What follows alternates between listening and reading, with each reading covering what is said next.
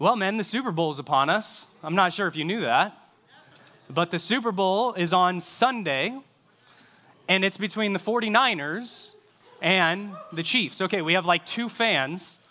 Anyone a fan of the 49ers? I mean, we're in California. No? A couple people? Okay. Who's rooting for the Chiefs? That's like, wow, okay. So we got 85% people not in the ball game at all. There's like, where you're just going to eat some food and watch the game. And then we have maybe 10 of you that are excited to watch your team play. Well, as you know, in any NFL game, but let alone the Super Bowl, to win the Super Bowl, it takes quite a bit of preparation, right? It takes quite a bit of hard work and dedication and determination all throughout the year to get to that point to be the best of the best in the NFL that year.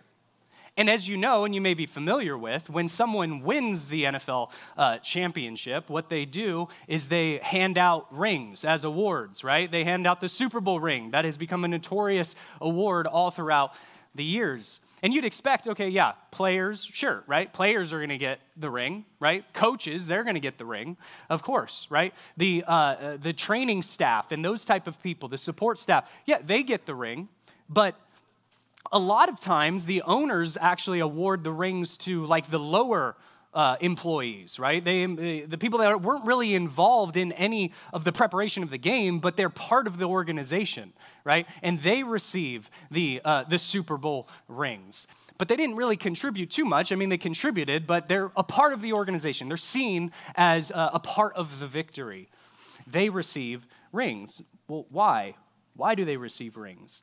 Because every single person has a responsibility or a duty in that victory, in that Super Bowl win. They all play a vital role in getting the team there, right? However that plays itself out. Of course, yeah, the players are the most important. The coach is probably first or second in importance, but then it goes all the way down the ladder. But every single person is involved in getting them to the Super Bowl and winning that football game. Well, there's another team that you and I might be more familiar with, maybe. It's the church, right? It's an organization that has many players and coaches and valued staff members and employees and all of these people that are involved in this goal of, at least an internal goal, of growing and being strengthened and becoming more like Christ as a body of Christ, as a body of believers. And the church, it's called to be unified. It's called to be faithful. It's called to be a spiritually strong organization. And that takes every single one of us. That takes all of us working and playing our part to equip the saints for the work of ministry, to build up the body of Christ. This is so important for us to get. This is so important for us to get, and we can't miss this. The difference between our church being a strong and unified church and our church being a weak and divided church is our faithfulness to this task of building up the body of Christ. That's the difference between a weak and a strong church. Are we going to be faithful as members of this church to build up the body of Christ? And that's what Paul's talking about in Ephesians chapter 4, looking at verses 11 through 16. So open up your Bibles with me to Ephesians chapter 4. We're going to look at these verses here as we go along in our study of the book of Ephesians. And as you know, in the first 3 chapters, as Pastor Kellen helped us understand, they were all theological chapters, right? We didn't get into any of this didactic, like you need to do this until chapter 4. And then the next 3 chapters are going to be, okay, here's some imperatives. Here's some things that you need to do as a result of all the things that we just talked about in this letter. And he introduces this idea of us being unified in Christ. As the body of Christ, we're all unified as believers in the church. And then it comes to our point here in verse 11. And he, Christ, he gave these 4 offices, right? They're gifts to the beginning of the church and the ongoing church. The first office, we'll look through these together, is the apostles, right? He gave the apostles. Who are the apostles, right? There's a lot of people that want to falsely claim that they are an apostle of Christ today. Well, that's not possible because you were not sent physically by Christ to go out and carry out his mission. These are the 12 people that Jesus put the finger in their chest and said, go. right? These are the people that witnessed the risen Christ. These are 12 apostles, and this position required the apostles to do signs and miracles and wonders to affirm that they were who they said they were, right? It also, these apostles helped write the New Testament, right? These are the men that wrote the New Testament. You think of Peter, you think of Paul. Or they were in the New Testament, if we're going to get technical, there's people that were close associates of the apostles as well. But they had these duties that are no longer required. They were for the building up of the beginning of the church. That's what the apostles were, right? This is no longer in effect today. We have a written New Testament. We have the Bible. It's completely canonized. We're here. We're there. We don't have this office anymore. Prophets. The prophets, right? That's that second office that Paul lists in our text, the prophets. Well, the prophets were people that provided in the early church the direct revelation from God. Right? They'd expound on the letters that Paul would write, or they'd expound on the letters that Peter would write. Or sometimes they would foretell the future, right? So there was a lot of like Old Testament prophecy happening in the New Testament church as well. But after the closing of the canon, after the church was established, this was a role that was only utilized in the beginning stages of the development of the church. It's not in effect today. We're not seeing these prophets today. Now, to people, I'm prophesying to you right now. I'm speaking, I'm foretelling what the Bible says. I'm speaking on behalf of God, but that's not what these prophets were doing. I hope you understand the distinction. The evangelists. So we got that third office, the evangelists. Well, these were the first missionaries, right? These were the church planters.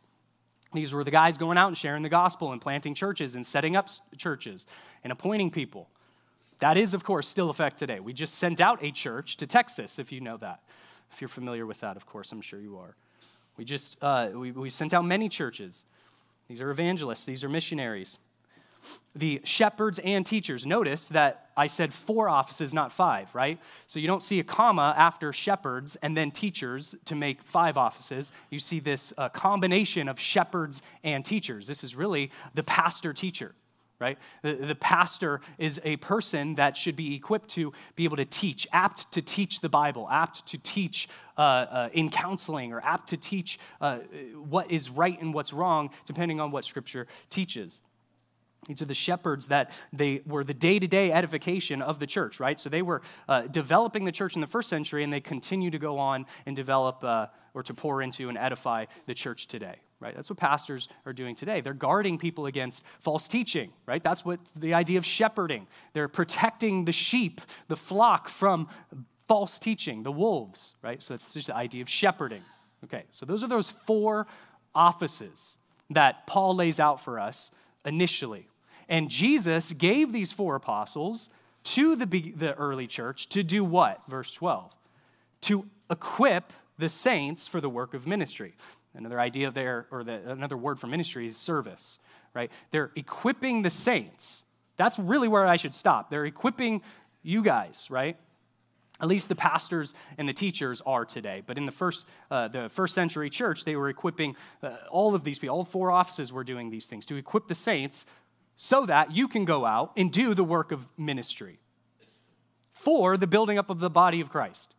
Right? So there's this idea of, are they doing all these things? No. They're equipping you to go do those things, to go build up the body of Christ, right? You and I have this responsibility to equip or to build up the body of Christ. And we'll talk about that a little bit later here. Verse 13. Until we all attain to the unity of the faith and of the knowledge of the Son of God. So we have 3 different things that are happening here. Until we all attain to the unity of the faith and the knowledge of the Son of God, to mature manhood, to the measure of the stature of the fullness of Christ, right? So the unity of the faith and the knowledge of God is this full spectrum of Christian faith, right? It's that they're equipping the saints for the work of ministry to build up the body of Christ in all of Christian doctrine, right? In all of the truth of Scripture, in all of the ways of being a Christian. And to mature manhood. This idea is it contrasts with children in verse 14. It's the idea of spiritual maturity, right? To grow them up in spiritual maturity. And then to the measure of the stature of the fullness of Christ, to grow them up in Christ-likeness. And he goes on, verse 14. So that we may no longer be children. children in the faith, right? To be immature in our faith, tossed to and fro by the waves and carried about by every wind of doctrine, by human cunning, by craftiness and deceitful schemes, right? I mean, a lot of you have children, or you at least are familiar with children, and they're easily swayed by things that are false, right? They'll follow anything that someone gets excited about. I mean, I think about my son. It's like if I'm excited and I say it in a way that's like really exciting, he's 2 years old. He's like, yeah, let's do that. I'm excited, let's do that, right? They're easily swayed, right? And Paul's saying, don't be like that. Right? And if you grow up in Christ-likeness, you grow up in spiritual maturity, you won't be like that, tossed to and fro by every new teaching, every false doctrine that comes around. And carried about by every wind of doctrine, by human cunning, by craftiness and deceitful schemes. It's probably good that I finished the verse.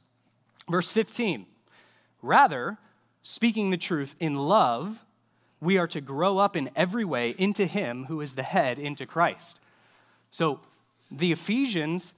Paul is telling the Ephesians, like, look, this is how we're going to build up the body of Christ. We're going to speak to each other in truth, in a loving manner, right? Not tearing each other down, but growing each other up in truth by speaking in love. From whom the whole body, verse 16, joined and held together, by every joint with which it is equipped, when each part is working properly, makes the body grow so it builds itself up in love. So if you know the New Testament, you're familiar with Paul's analogy of utilizing this analogy of the body of Christ. We'll talk about that more in a second, but every piece, every person in the Ephesian church had a part to play to accomplish this goal of growing in Christ-likeness. The main idea that I want you to walk away from with this, the main point is that I want all of us to take seriously our God-given responsibility to edify and serve the body of Christ. That's the main idea. That's what Paul's trying to get at. He's trying to teach the Ephesians, look, guys, there's this responsibility that every single person has in the building up of the body, in growing in sanctification. Not only themselves, but for the sake of other people. And how do we do that? Well, there's 3 points I want to draw out of this text for us tonight. Every person has a part to play. I've mentioned that a few times. And we find that in verse 12 and verse 16, where we're building up the body of Christ and that we're working together in every joint with which it is equipped. We're working together. We have a responsibility to build up and spiritually strengthen the body. So point number 1, I want you to realize the vital role you play in the church. Realize the vital role you play in the church. Every single one of us has a role, a function in this body, in this church body. Turn with me to 1 Corinthians chapter 12. You're done writing that point down. 1 Corinthians chapter 12. I want you to see this analogy a little bit closer of the body of Christ. The analogy that Paul utilizes, which I think is such a helpful analogy. 1 Corinthians chapter 12. Starts like this. It says, for just as the body is one and has many members, right, us, people, and all the members of the body, though many, are one body, so it is with Christ, right? So you got an arm, you got a left arm, a right arm, you got fingers, you got eyes, you got a head, you got a foot, right? There's people that collectively make up the body of Christ, the church. Verse 13, for in one spirit we were all baptized into one body, Jews or Greeks, slaves or free, and all were made to drink of one spirit. For the body does not consist of one member, but of many. If the foot should say, because I'm not a hand, I do not belong to the body, that would not make it any less part of the body, right? I mean, sometimes we have this tendency to think that, like, well, I can't be utilized. Like, I'm just not that important. You know, you'd be fine without me. Well, Paul's saying the exact opposite. Every single person has a responsibility, has a part to play. Verse 16. And if the ear should say, because I'm not an eye, I do not belong to the body, that would not make it any less part of the body. If the whole body were an eye, where would be the sense of hearing? If the whole body were an ear, where would be the sense of smell? If we all had the same gifts in the same roles, then it would just be one role being fulfilled. We all have a responsibility, a different role. But as it is, God arranged the members in the body, each one of them as he chose. If all were a single member, where would the body be? As it is, there are many parts, yet one body. Right? So we all are members, parts of this body of Christ, the church. We all consist we all are making up the body of Christ, I should say. We all have this role and this responsibility to play here. There's this man named Charlie Plumb. He was a naval fighter pilot. He was part of the real-life Top Gun. And during his career, he had 74 successful missions in Vietnam. And on his 75th mission, he was not successful. Sadly, he was shot down. Well, he hit the eject button, popped out, and he hit the parachute. Floated down, but he floated down into Vietnam territory where he was captured and he was imprisoned in a Vietnamese jail for 6 years. He was there. Well, he was released, and after he went back into flying for a few more years, and then after his retirement, he was sitting at a restaurant with his wife, and he was just eating dinner, and a man walks up to him, and the man says, "You're Plum. You flew jet fighters in Vietnam from aircraft Kitty Hawk. You were shot down." And Charlie's like, "What? How do you know that? Like, how in the world do you know that?" And he says, "I packed your parachute," the man replied. "I guess it worked." You're here, you're alive. So this man Plum, he didn't know that, of course, he was a Navy sailor, he was a fighter jet pilot. There's different rankings, right? Different order of importance, if you will. But they both played this absolutely vital role. I mean, 74 successful missions during this war, and this guy that's just packing parachutes, saving lives, and he didn't even realize, right? He didn't even realize that the parachute was packed by this man. The reason I'm bringing this up, I'm drawing this illustration, or bringing this illustration to you, is because I want you to see that even a seemingly insignificant role is so vital to the process, the function of war, of a battle. Every single person is so important to this mission that we have for the church. We all have a role to play. Let me help you understand that as you realize as a Christian, every one of you has a spiritual gift, right? Or gifts, I should say.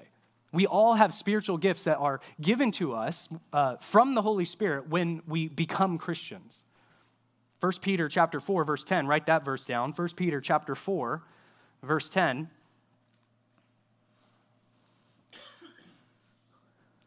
First Peter chapter 4, verse 10 says, "As each has received a gift," everyone's received one, "use it to serve one another as good stewards of God's very grace." Now, if you don't use your gift, you'd be a bad steward of God's very grace, right? It's what the text is implying. We all have a gift that we ought to be utilizing, or gifts to be utilizing for the sake of the church, of the growth, of the strength of the church body. We all play a vital part. It doesn't matter what you're doing. It doesn't matter where you're serving. You could be serving in something that has no exposure, right? I mean, some of you might even be on the prayer team in this room. It's like, but nobody knows you're on the prayer team except for the people that know you're on the prayer team, right?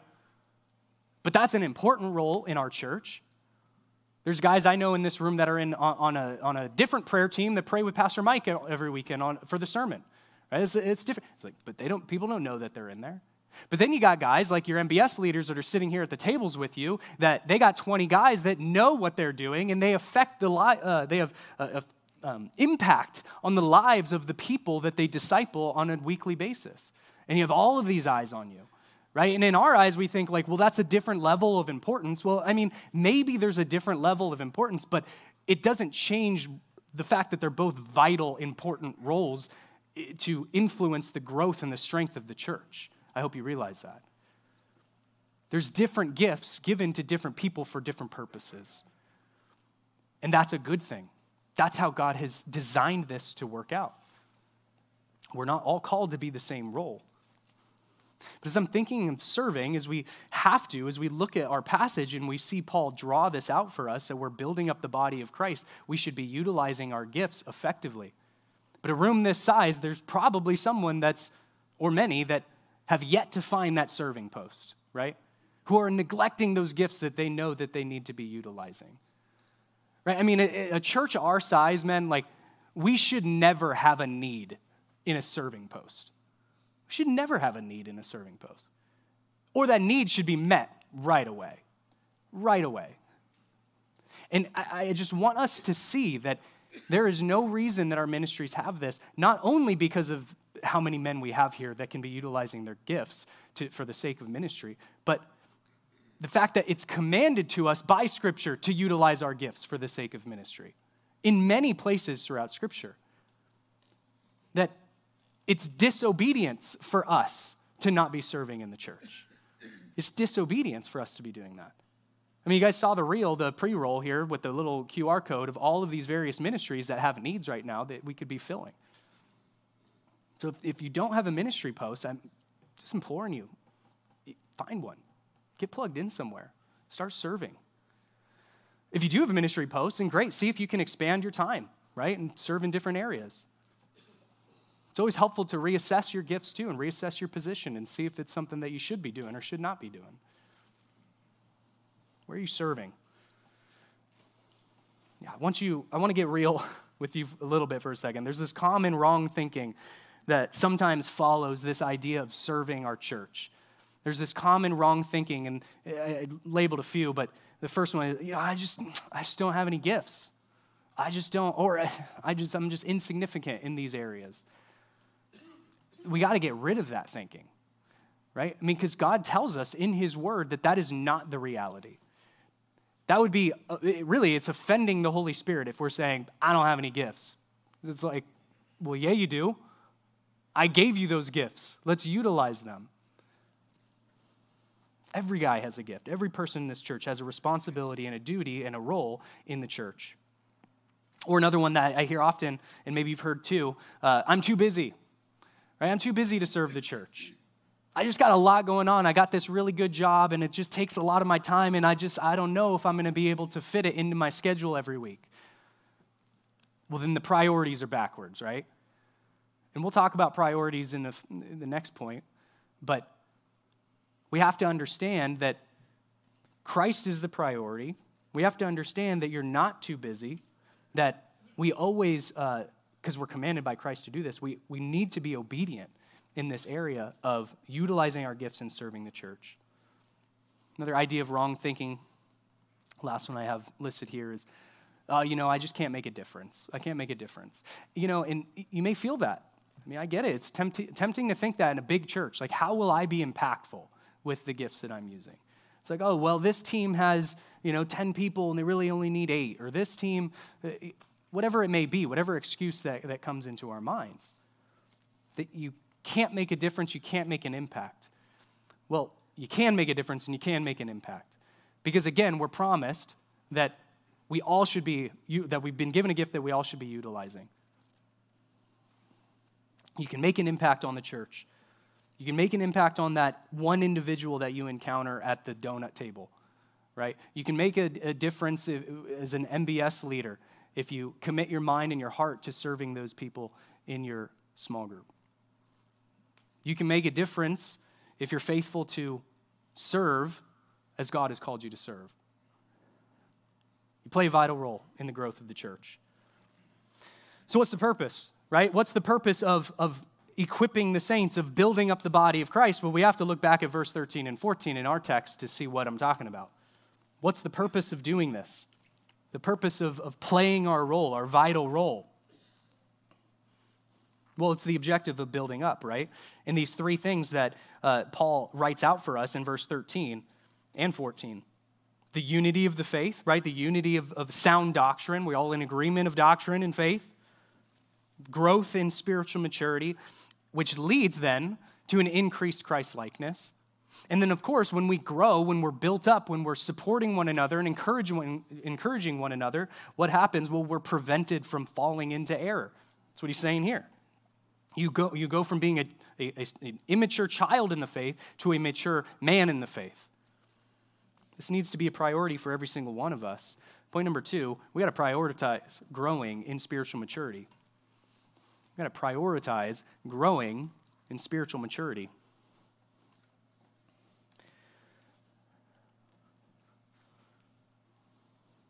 I just want you to imagine like an army of trained soldiers, right? And you could probably just imagine it as you see videos online of other countries that are actually caring about investing into the training of their military, and they're being successful in doing so. And you see the effects of that, where you see these guys that are strong, and they're disciplined, and it's like they're ready to go. They're ready to fight, right? Versus an untrained army, and the difference that it would make and the impact that it would make if we were on the side of an army that was untrained. This idea of training our people, equipping the saints, because there's this mission that we have, the church body, we're a unit that needs to be trained, well-trained, so we can be effective, so we can be impactful, so we can be doing something. That's why this needs to be a priority. Right? I mean, have you looked out into the world lately and seen the craziness that's going on and think that there's not spiritual warfare going on? Of course there is. We need people that are trained up to go out and fight the good fight of the faith, to fulfill the Great Commission. That's why we need to prioritize this. That's why this is so important for every single one of us. And firstly, you got to prioritize your spiritual growth. Your spiritual growth, right? You're prioritizing growth in spiritual maturity. It starts with you. When you grow, the church gets strengthened because you're actively involved in a ministry post, because you're actively involved in discipleship, you're actively involved in growing in Christ-likeness. When you, as an individual member, grow in Christ-likeness, the church gets stronger. So you got to be focusing first on yourself. Paul uses these two words, right? He uses manhood, mature manhood, and then in verse 14, he uses the word children. And I alluded to this in the introduction, where there's this idea of the difference between spiritual maturity and spiritual immaturity, right? And there's different qualities in those type of people, of that type of Christian. Spiritual immaturity and spiritual maturity. Now, barring you're a brand new believer, you're not going to be very spiritual mature. That's not who I'm talking about, right? Hebrews chapter 5, verses 11 through 14. Hebrews chapter 5, verses 11 through 14 says, "About this we have much to say, and it is hard to explain, since you've become dull of hearing. For though by this time you ought to be teachers, you need someone to teach you again the basic principles of the oracles of God. You need milk, not solid food. For everyone who lives on milk is unskilled in the word of righteousness, since he is a child. But solid food is for the mature, for those who have their powers of discernment trained by constant practice to distinguish good from evil." Right? There are Christians who have been Christians for a long time that are still eating milk. There are Christians that have been Christians for a long time that have yet to eat a steak. Right? They still need to be trained in the beginning of the Christian faith. And it's not because they're lacking like a learning ability, right? They're not prioritizing this in their life. And this may be true of some of you. And the three qualities that I point out is the focus is not on spiritual, it's on the world, right? Worldly priorities. That's a quality of a spiritually immature person, is that they're not focusing on doing the things of the Lord. They're focused on, what is my job? What's my next business venture? Or what's my next job task or priority?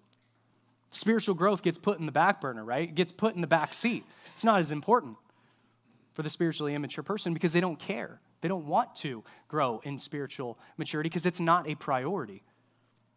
This is someone Paul would identify as a child in the faith, immature in the faith. Another one, they lack depthness in their faith. They lack depth in their faith. Right? And I think a lot of us can fall into this error from time to time, but it's a perpetual, habitual thing of I'm going to just check off the box, right?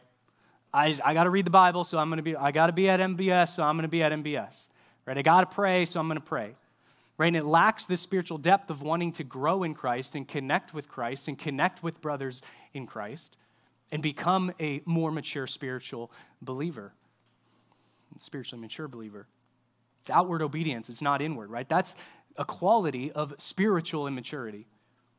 Another quality of spiritual immaturity comes from being undiscerning, right? And this comes from a lack of desire to grow in knowledge and grow in wisdom. Undiscerning. Can't discern, you can't decide or understand between truth and error, tossed to and fro by every wind of doctrine, as Paul makes so clear for us in verse 14. Right? If we don't know the word, every false teaching that comes our way, we're going to think, oh, this guy is a Christian. He says he's from God. Therefore, this must be biblical, right? And gentlemen, I don't know about you, but I've seen a lot of false teaching in the world today. There's a lot of stuff, I mean, not even including the church, but in the world telling men that, look, you got to be like a woman in order to be a man, right? You got to take the back seat behind your wife in order to be a real man. You got to be submissive and quiet and not be a leader in order to be a real man, right? It's like the exact opposite of what the Bible teaches us to do. It's like I'm sure we're all familiar with this type of false teaching that's going on in the world. Or love yourself, or live for yourself, or do what's best for you, where the Bible says the exact opposite of that is true. We see all of this type of stuff going on in the world today, and then we bring in the people that are calling themselves Christians, and they're preaching a false gospel, and they're preaching a gospel of works, or they're preaching that Christ isn't God, or they're preaching all of this nonsense, and people are buying it because they're tossed to and fro by every wind of doctrine because they're immature in the faith. That should not be true of any of us. 1 John chapter 4, verse 1. 1 John chapter 4, verse 1 says, "Beloved, do not believe every spirit, but test the spirits to see whether they are from God. For many false prophets have gone out into the world." You can't test the spirits if you don't know what's right and wrong. Right? You have to be knowledgeable of the truth. You have to be knowledgeable of God's word. A spiritually immature person does not know how to argue or discern between what's false and what's true because they don't know God's word.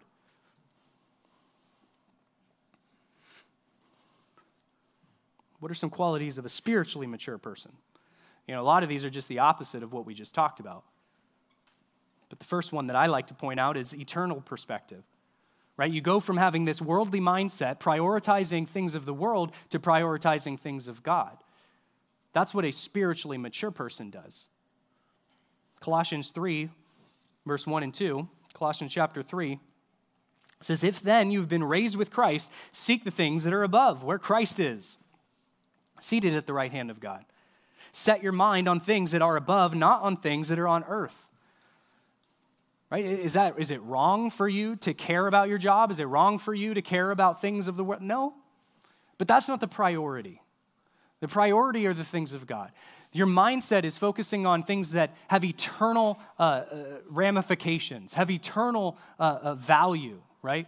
You have a constant eternal perspective. What can I do to reap into the kingdom? Having that eternal perspective is a quality of a spiritually mature person. Second item I wrote down was humility. And really in the matter, of course, in a moral sense, right? We should all be humble and not be a prideful man. But also in this idea of humility before God. That's really what I'm going for with this. A quality of a spiritually mature person is somebody who has a deep dependence on God. And that's someone who goes to the Word. That's someone who is reading the Word and studying it and drawing out the truth that God wants us to know and applying it into our lives. The spiritually mature person is being dependent upon God in prayer.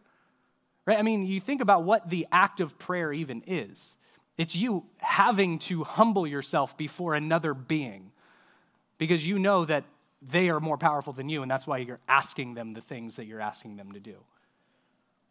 So prayer, having a dependency on prayer, having a servant-like mindset, right? That's a humble approach. You're serving other people. That's a quality of somebody who is a spiritually mature person. It's serving other people, as Christ makes so clear in the whole Gospel of Mark, that servant leadership is really leadership. When you're serving other people, that's the way to enter in the kingdom of God. Not like it's some works-based thing, but those are the people that will be first in the kingdom of God. Humility is also someone who's teachable. You know, we all have small group leaders in some sense here in this room, and we're teachable. We want to be men who are willing to be trained in righteousness, to grow and to be corrected. And if you're not a teachable person, obviously that's showing that you're not humble, but you won't grow in strength. You won't become a stronger Christian if you're not a teachable person.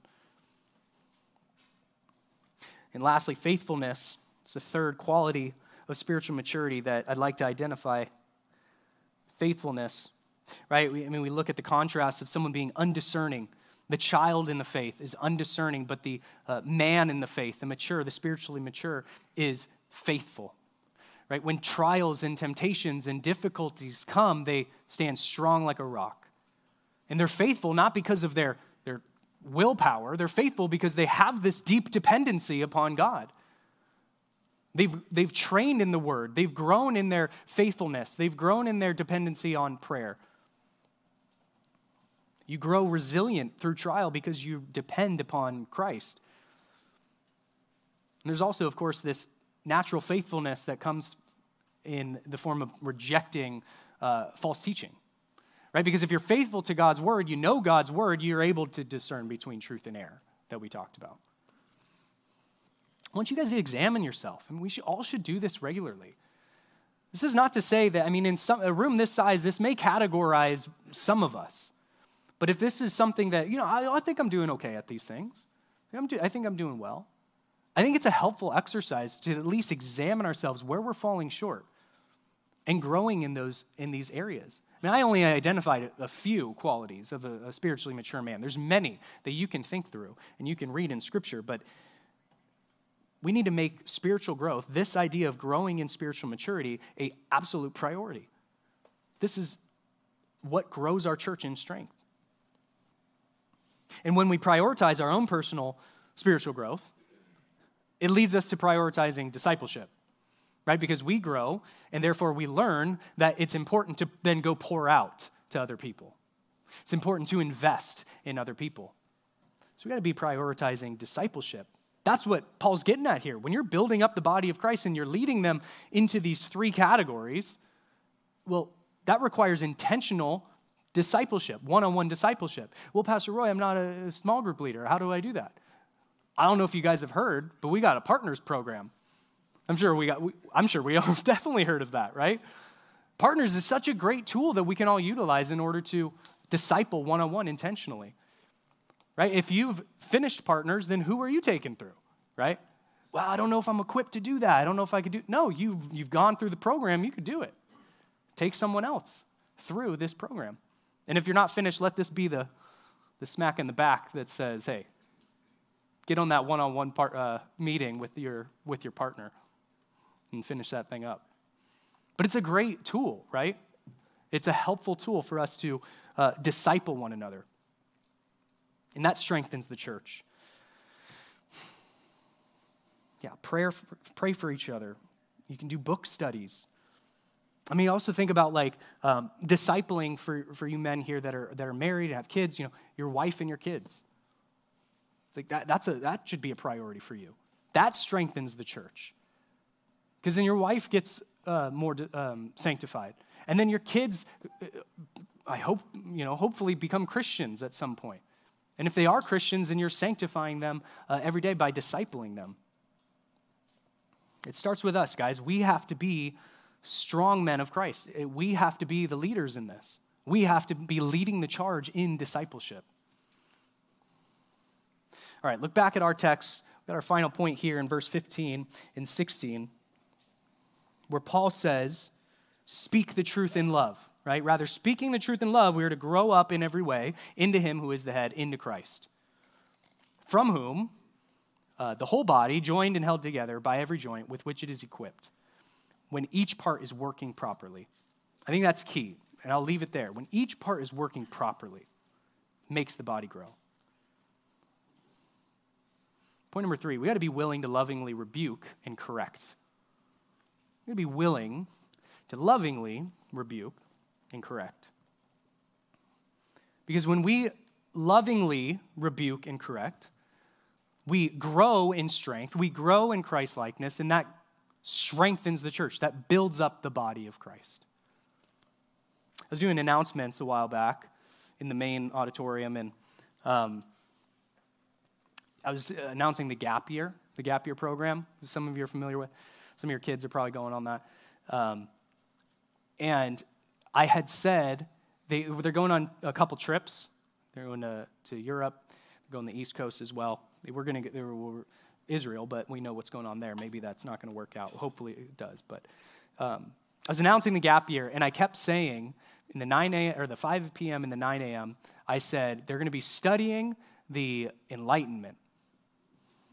They're going to be studying the Enlightenment when they go over to the East Coast.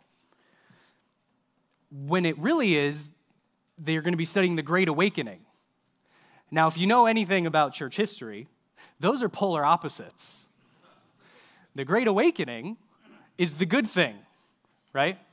Where the Enlightenment was a rejection of anything that was religious, right? The Great Awakening led to Protestant revivals and led to a lot of people getting saved in America and in Europe. This is a great thing. Complete opposites. Well, Pastor Mark gently came to me in the green room, and he said, "Hey, man, it's the Great Awakening." And I don't know. And it's like, I know the difference between the two. It was just like a mental thing, and I messed up, right? But it was just the gentle remark that he was just like, "Hey, it's this thing, not the other thing," right? So I just say that to say that we need to be willing to make those corrections with one another in a spiritual sense, right? When it comes to having accountability with one another, we need to be willing to lovingly rebuke and correct one another because it strengthens us. Because then what did I do at the 11 a.m.? I got it right because I was corrected. Lovingly, that idea of doing this lovingly is so important. 1 Corinthians chapter 13, verse 3. 1 Corinthians chapter 13, verse 3 says, "If I give away all that I have, and if I deliver up my body to be burned, but have not love, I gain nothing." I gain nothing. It's meaningless. If your correction and rebuke does not come from a heart of love, we failed. You failed in that endeavor.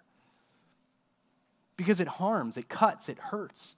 And not only that, if it doesn't come from a heart of love, it typically comes from a wrong motive, which now, even if it was received well and the person that you gave it to corrected, you're in sin for correcting in the wrong, unloving, tactless way.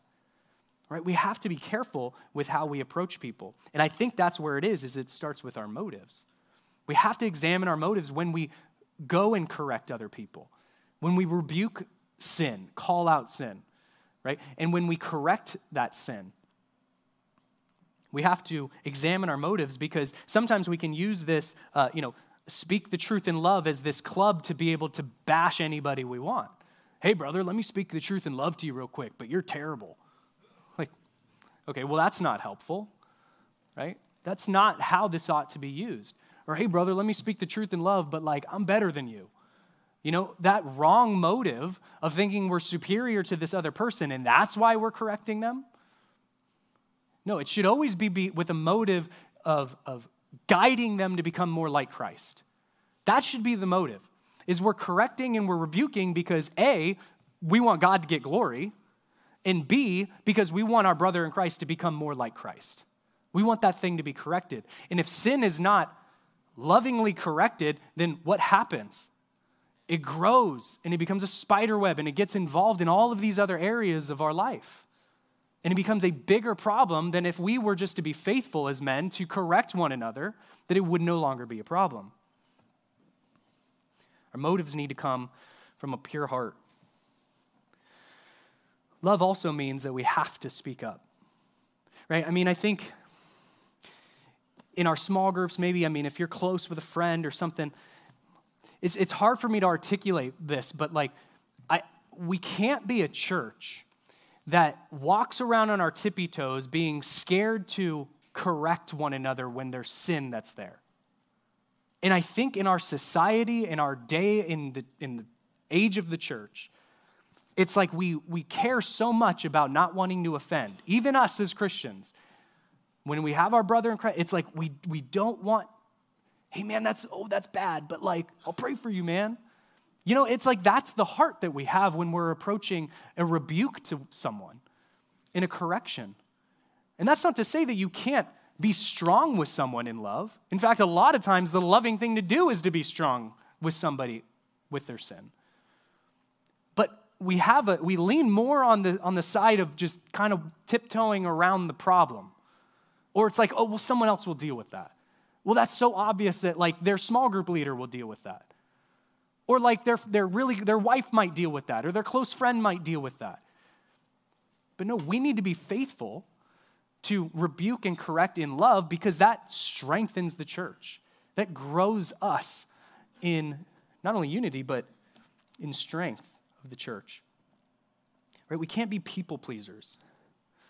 We can't be people pleasers. Galatians chapter 1, verse 10. Galatians chapter 1, verse 10, for am I now seeking the approval of man or of God? Or am I trying to please man? If I were still trying to please man, I would not be a servant of Christ. If we're trying to please one another by not calling out sin and not rebuking sin with the right motive, of course, remember, that's what we always have to do, is do it lovingly with the right motive, then we're failing. We're caring more about the people than we care about what God thinks.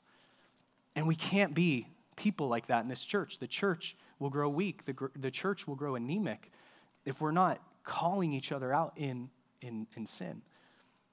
Now, I'm not, make it seem like, oh, this is happening all the time, all over the place, everywhere. It's obvious. Nobody's calling it out. That's not what I'm getting at, right?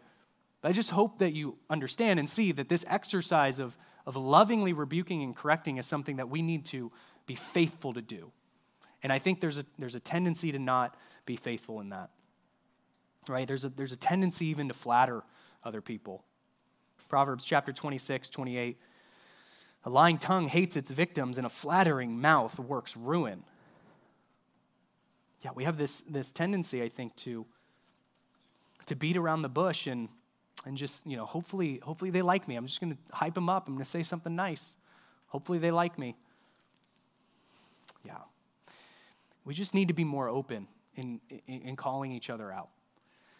And I think we err on the wrong side often. And we're influenced by our culture, as I've already mentioned. We're influenced by that, you don't want to offend. We're influenced by this idea of keeping everything on even, like just keep it, we're all good. Everything's good. Oh, hey man, you should fix this thing, but like, we'll pray about that later. I'll add that to my prayer list, so I'll follow up with you. Like in accountability, like Galatians chapter 6, verse 1. Galatians chapter 6, verse 1 says, brothers, if anyone is caught in any transgression, you who are spiritual should restore him in a spirit of gentleness, right? Speaking in love. You're restoring them to the point of righteousness when they're caught in any transgression. Keep watch on yourself, lest you too be tempted. But there's this idea of accountability. And accountability is sometimes thought of as this like, hey, did you do the thing? I did the thing. All right, man. Well, don't do the thing, and I'll pray for you about that, right? That's not accountability, right? Bringing in practical help for a person that's struggling with sin, right? Bringing in practical solutions, leading them to leaders that can help them with this, bringing this person to biblical counseling, leading them through a book that talks to her. Like, it takes effort. Right? Accountability takes effort. Speaking the truth in love, correcting and rebuking, that takes effort. It's not just a simple sentence of don't do that and you move on. Right? We need to be more faithful to this practice. Especially us as men. We should be holding each other holding each other accountable more higher than we do other people in the church. Because we're the leaders of our households, right? We have this responsibility. Yeah, we got to get involved in the lives of our brothers. When we grow in sanctification, when we lovingly rebuke and correct one another, when we grow in sanctification, the church grows. Proverbs chapter 27, verse 6. Faithful are the wounds of a friend, profuse are the kisses of an enemy. Right? You shouldn't want someone to just give you the flattery and make you feel good, or make light of your sin in some type of weak accountability session. Loving correction will strengthen us. And loving correction is often hurts. It often hurts. And it's for our good. It's a good thing. Proverbs chapter 10, verse 17, last verse I'll have you write down or quote for you. Whoever heeds instruction is on the path to life, but he who rejects reproof leads others astray. Right? That I want to leave you when you have someone who has the right motives and is faithfully holding you accountable and is doing the right things and is not trying to people please you and is lovingly correcting and rebuking. Don't reject that instruction. Don't be a person that is, again, not teachable, that's not willing to submit to that correction and change. As a brother in Christ who's doing, like, they see something that maybe you're missing, right? Or if it's blatantly obvious and they're willing to call you out on it and they know about it. Don't reject that accountability. Instead, change as a result of it. Yeah, like the effort and devotion of a NFL Super Bowl winning team, right? We need to have that same type of devotion towards one another in the church, right? We need to be faithful to one another. We need to be building up the body of Christ. We need to be edifying one another. We need to be faithful to serve the church and do this. We need to be faithful to hold each other accountable and to be intentional in discipleship and to prioritize our discipleship and our spiritual growth. When we're unified and faithfully utilizing our spiritual gifts, when we're unified in growing in spiritual maturity, when we're unified in building up other people in the church, our church is going to be spiritually strong. And it's going to remain healthy. It's going to be a healthy lampstand in this crazy world. And Christ is going to be well pleased with that. So let's pray together as we pray about that. God, thank you. Thank you for your word. Excuse me. Thank you, God, for the blessing it is to come to your word and to be convicted in many ways and to be encouraged in other ways. And God, I do pray that this is a helpful message. I pray that this is something that is fruitful for all of us, myself included. God, that this is sanctifying, that this is convicting.